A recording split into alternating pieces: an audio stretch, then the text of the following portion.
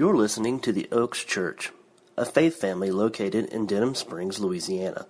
For more information about the Oaks, visit oaksonline.org. As you're being seated, I just want to encourage you to still think and ponder on what you've just declared, that God be my everything. Wow. What a declaration. I know it's so easy to say that, it's so easy to sing that to a nice melody, a beautiful voice like Joe's. It's easy to sing along to that, but I really want you to think, I really want you to be challenged. Be my everything. In my weeping, in my crying, in my hurting, in my joys. Be my everything. Wow. What a declaration. And so as we think upon that this morning, we enter into our second question. As we are walking through a Q&A series, I'm so thankful for these questions. They've been a challenge for me personally, and I'm excited about it. And so I want to share with you what God has challenged me with as we look at evangelism in the midst of social injustice. This will be our topic this morning. And let me read you the question that was posed to me. It says this: since the goal in evangelism is to spread the gospel and not mere moral conformity, how do we balance proclaiming Christ while also, as followers of Christ, speaking against social injustice or sin? So let me start with the scriptures, and it says this in Proverbs 17:15. It says, "He who justifies the wicked and he who condemns the righteous, both of them are alike and are abandonment to the Lord." Leviticus says, "You shall do no injustice in judgment. You shall not be partial to the poor, nor defer the great, but you are to judge your neighbor fairly." And so social injustice has been kind of in the forefront of what we see today in the news here lately. And so I'm just going to read a couple of them to you. This doesn't mean this is all the social injustice out there, but we have abortion, sex trafficking, racial prejudice, health care, immigration, same-sex marriage, poverty. And like I said, there's more out there, but these are kind of the ones that are in the forefront. And so keep in mind here, with this question, keep in mind that we're dealing with the non-believer. This isn't the believer. We're dealing with the non-believer in the midst of social injustice when we're evangelizing to the non-believer. The believer, there's a whole another set of issues that we deal with. There's a whole other approach when we deal with the believers. So keep in mind, the question is about evangelism in the midst of social injustice.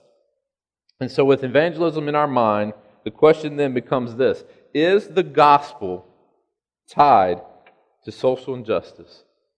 And if so, how? So is the gospel tied to social injustice? Two major ways we deal with social injustice. And we're going to break them down like this. I think it's a three-part to what we're going to look at. First is the gospel.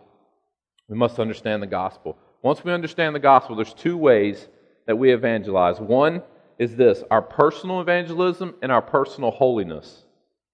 All right, that's the first way. Personal evangelism and our personal holiness. Not personal evangelism versus personal holiness. Personal evangelism and personal holiness. They go together. The second way is this: on a micro level and on a macro level. So this is what we're going to look at this morning. The two ways. And I believe that Scripture teaches us to deal with this personal evangelism and personal holiness before we can deal with it on a micro and a macro level. All right? And I love this. This is what Platt says. He says, when we carry out the gospel by fulfilling the Great Commission, we will find ourselves ministering to the social injustices of the world. Did you hear that? When we fulfill the Great Commission, when we carry that out as believers, you will find yourself in the midst of social injustice. You don't have to seek it out. You will find it. When we love those who God has called us to love. When He says, take this gospel into the world, you will find yourself in the midst of social injustice. And before we go any further, I want to look at Jesus. I want to think about Jesus real quick. And just put this in your mind. How often did we see Jesus fighting against social injustice in the New Testament? How often do we see Jesus trying to overthrow Rome or change their social structure? Do we ever see that in Scripture? We don't. We don't. So this is why it's so key for us to think of it as a personal evangelism and a personal holiness, and not that our mission as Christians is to restructure society. Jesus didn't try to restructure society. He even said that the poor will always be with us. We can't solve poverty. Can we minister in the midst of poverty? Absolutely. Absolutely. But we cannot solve it. So think about that as we move into this thought, as we move into what people would call the social gospel. We've heard of the prosperity gospel, the health, wealth, and prosperity gospel. There's a social gospel out there. And they try to solve the problems of the world. But what the world needs is the gospel of Jesus Christ. We can give everyone $1 million, or we can open a food bank where the food is endless, and we could figure out poverty. But without Christ, we've done nothing. We can solve AIDS, but without Christ, we've done nothing. And so think about that. Think about that as we look at personal evangelism and our personal holiness. And so when this happens, just like Platt says, in the midst of us carrying out the Great Commission, in the midst of this, when this happens, when we face social injustice, when we face social injustice, we have to make sure that we do not bend or distort the gospel in any way to any particular group. We cannot distort it. We cannot bend it. The gospel is the same no matter who we're ministering to in the midst of these social injustices.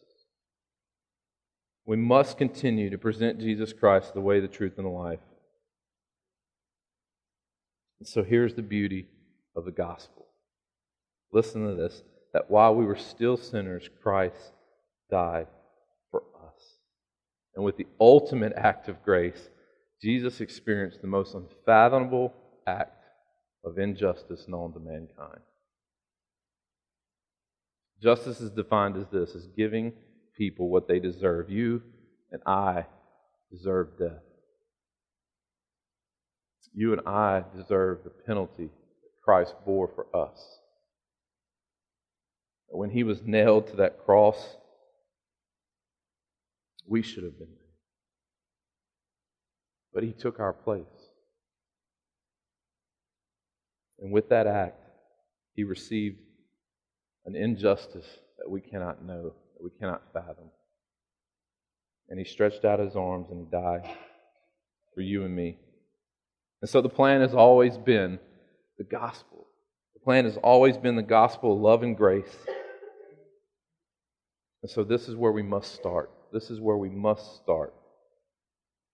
If we do not understand the gospel, if we do not understand the weight that it carries in our life, if we do not understand, we cannot evangelize to a lost and dying world. We cannot. So we must grasp the weight of the gospel in our lives so that we can begin to live a mission, a life on mission. And so here's the answer. Start with personal evangelism. Before I go much further, what does that mean, personal evangelism? It's not a biblical term. You're not going to find it in the Bible. But it's referring to sharing our faith on a one-on-one basis. That we share our faith. You can even call it personal, instead of personal evangelism, individual evangelism. I don't know, however you want to term it. But personal evangelism is this, is that we share our faith, that we witness on a one-on-one basis to those around us. And so Jesus practiced this. We see it in John chapter 3 with Nicodemus. We saw it in John chapter 4 with the woman at the well, the Samaritan. And so this is what Jesus did. Jesus applied the gospel to His situation, His personal situation, in the midst of the people that He ministered to, their sin and their problems. He applied that. He didn't stand before the courts of Rome and protest. His life on mission, his life on sharing the gospel brought him into circumstances where he did personal evangelism, where he ministered to their needs. Look what Psalm says. Psalms 37:30 says, "The mouth of a righteous person speaks wisdom, and his tongue talks of justice." Matthew 5 says, "Let your light shine before men, that they may see your good works and that glorify your Father in heaven." Ephesians 4 says, "Let no corrupt words proceed out of your mouth, but what is good for necessary edification, that it may impart grace to its hearers." Philippians 2 says, "So that you will prove yourselves to be blameless and innocent, children of God, above reproach, in the midst of crooked and perverse generation, among whom you appear as lights in the world." Colossians 4 says, "Let your speech always be with grace, as though seasoned with salt, so that you will know when you should respond to each person."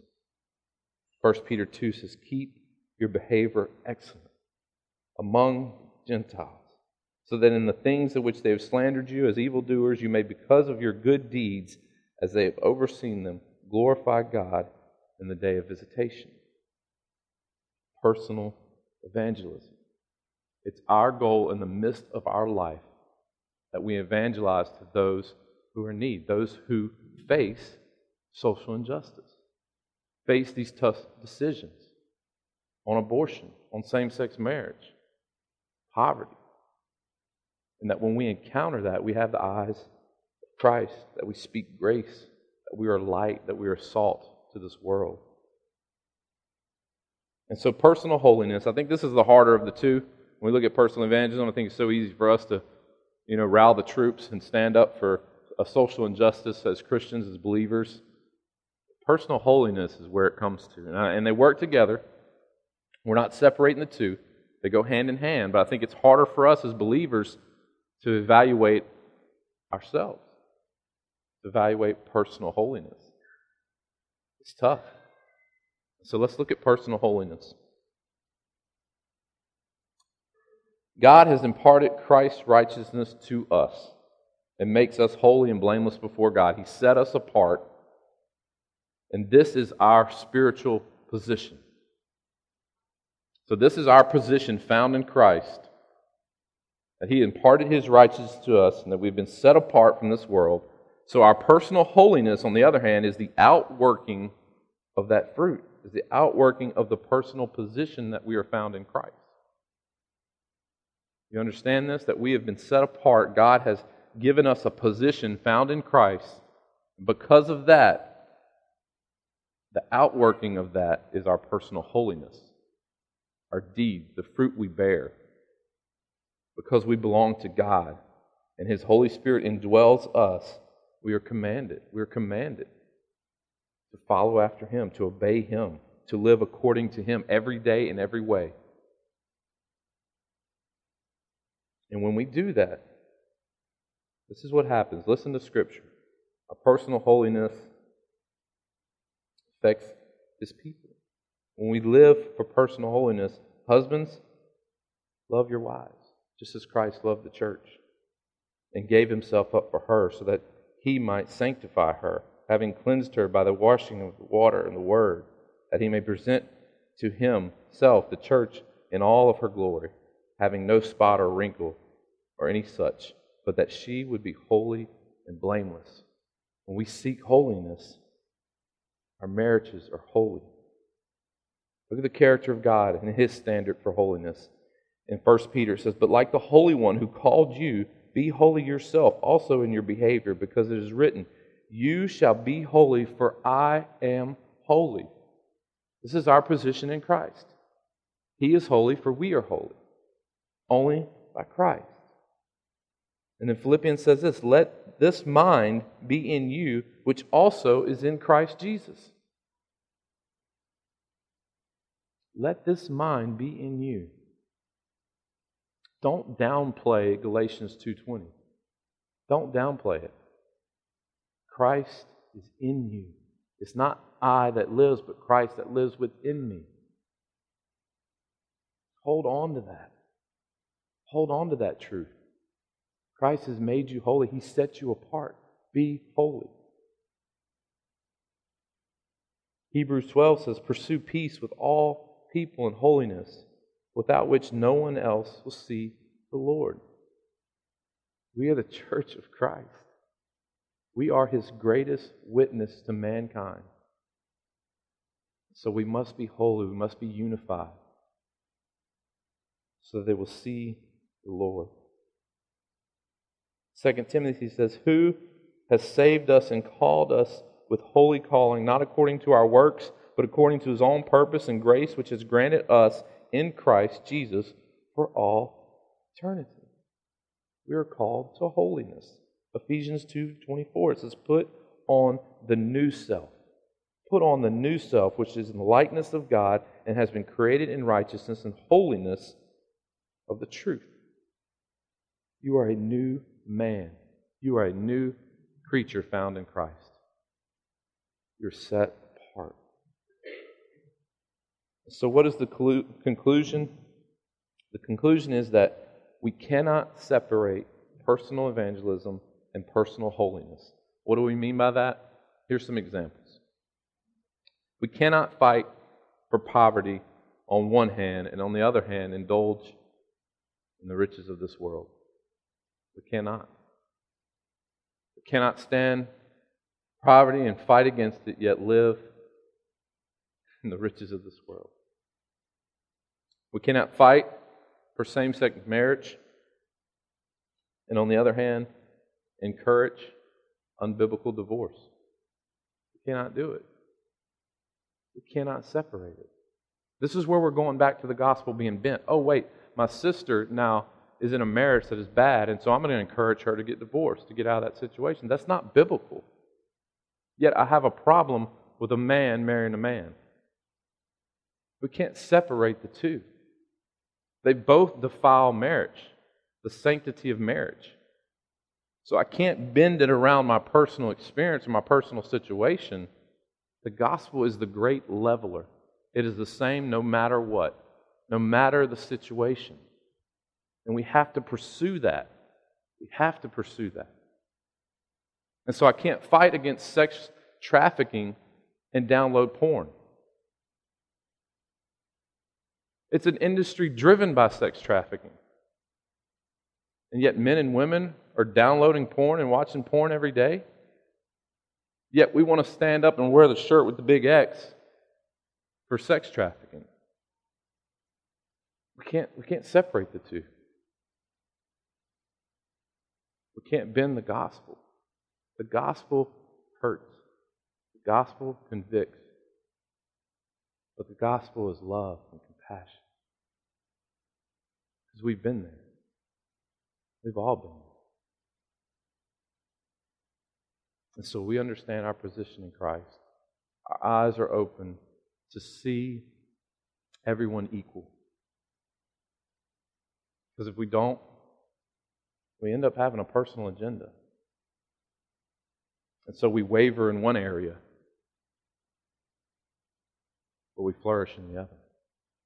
We can't do that. We can't do that. We have to stand for the truth of the gospel. And so once we understand this, we can approach social injustice on a micro level and on a macro level. We'll start with micro. It's relational. It's building trust and sharing truth. Building trust, sharing truth. Because Zechariah 8:16 says, there are these things which you should do. Speak truth to one another, judge with truth, and judgment for peace in your gates. And then Ephesians says this, therefore laying aside falsehood, speak truth to each other with your neighbors, for we are members of one another. Speak truth. Build that relationship. Get to know that person. When God puts someone in your life, when God allows someone to enter into your life that struggles or deals with a social injustice, build trust with them. Speak truth into their life. It's a process. It's not a moment where you tell them how bad they are and send them away. Build trust. Speak truth. And so you say, well, I know how to speak truth. How do I build trust? Practically, there's a couple of ways. I think we've kind of hit it already, that we understand the truth of the gospel in our life. First of all, first and foremost, practically, if I'm going to build trust with someone, I have to understand what the gospel did for me. I have to understand that. Second, I think we love like Christ. Once we understand the gospel, we can understand how to love like Christ loved. We can serve like Christ served. We can meet some of those needs. And then last, I think that we have the eyes like Christ, that we have to see them as a lost child. We speak so much about the lost generation. We speak so much about people who do not know Christ, yet we hold them to such a high standard.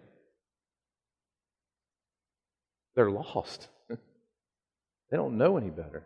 And so they need us to speak with holiness and gentleness and compassion. They need us to live a life that is separated from what the world looks like, and what they need is the gospel and the truth. You can't expect me to leave my son at home for a week who's 4 and come back and everything's great. I mean, that would be cool, I think.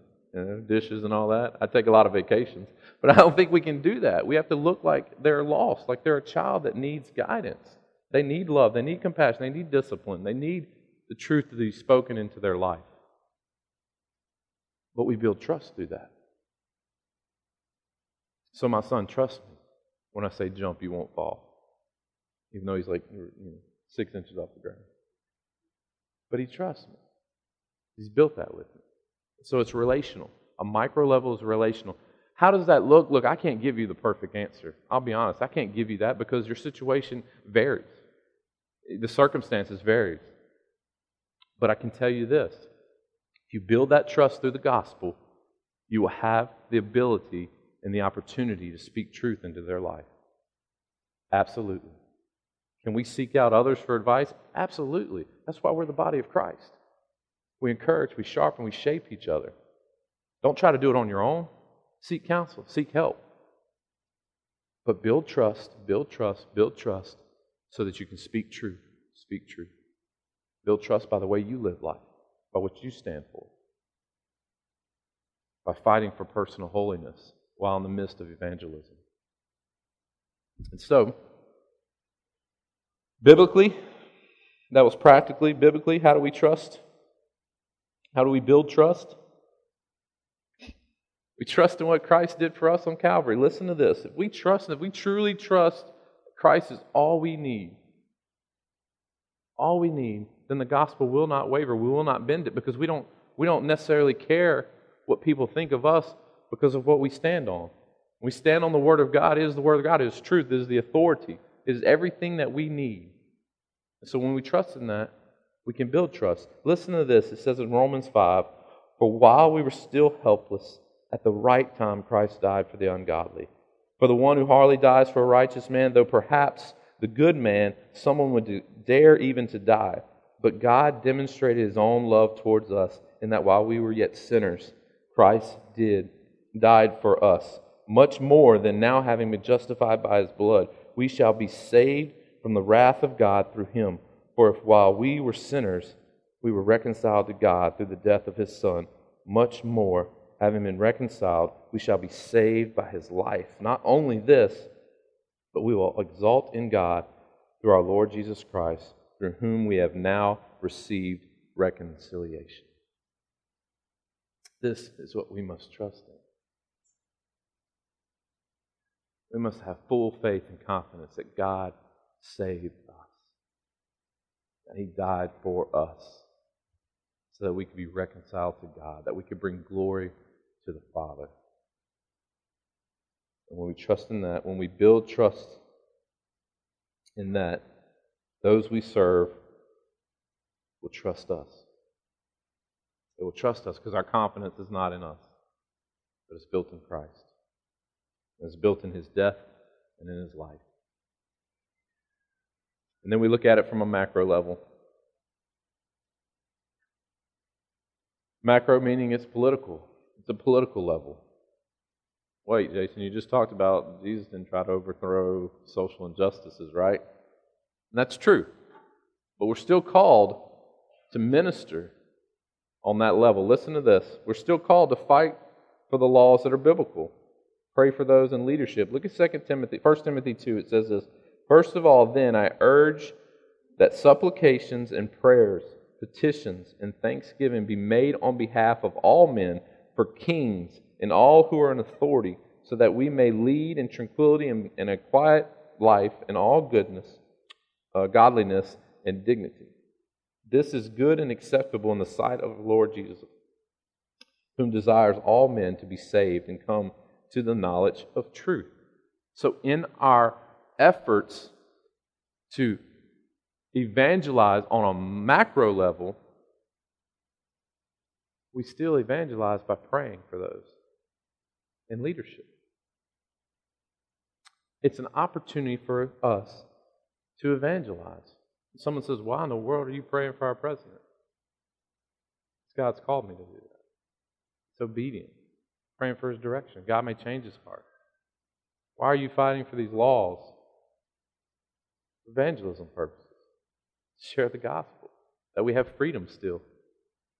That we're not a closed country.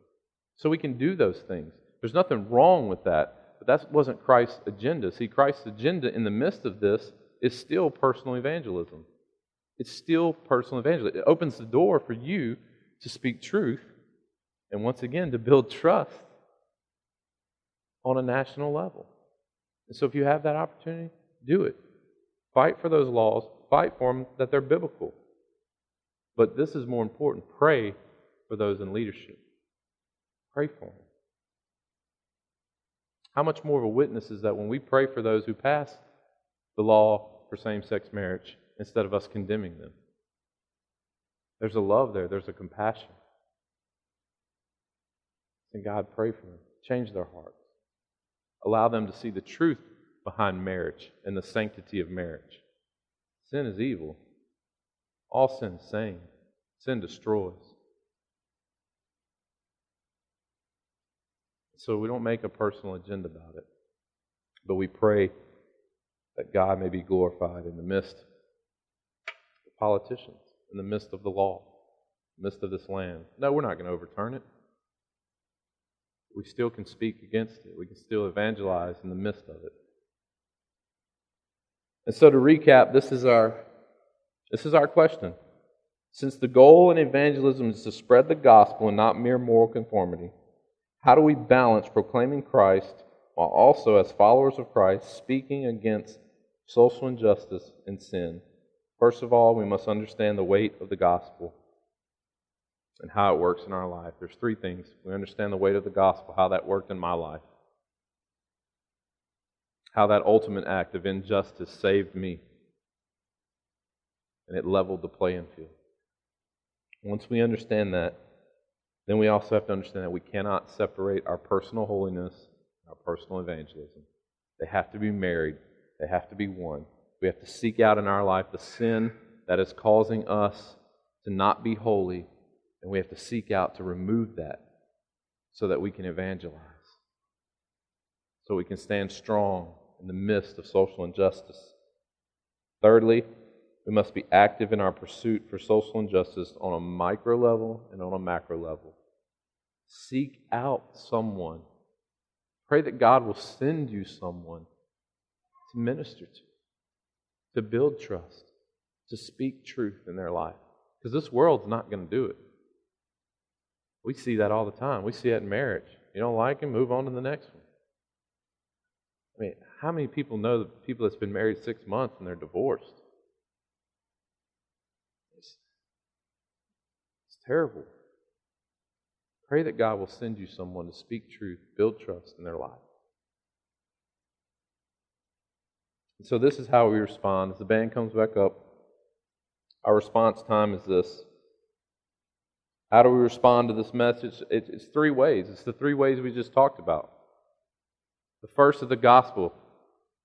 If you do not know or understand the gospel of Jesus Christ, I pray that you do not leave here unknowing or not asking.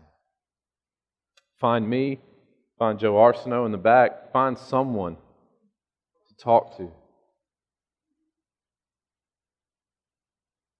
This is where it starts. Understanding the ultimate act of injustice that brought salvation to His people. It starts with the gospel of Jesus Christ. That He died that our life might be lived to bring glory to the Father. That we were all sinners, that we were all wicked, and that we were at war with God. And that He sent a Savior. Secondly, you say, I may know the gospel, but I struggle with personal holiness. It's your opportunity. Pray, find someone in this room. Once again, find one of us. Find someone you trust. Say, man, I deal with this. Let us pray for you. Let us love you. Let us encourage you. Let us help you find the answers. We're not claiming to know them all. But we want to minister to you. Take this time. Do that. And then thirdly, you may have it all together. You may be living a life that's, right on. I know we struggle a little bit and we suffer. But you got holiness down, you understand the gospel.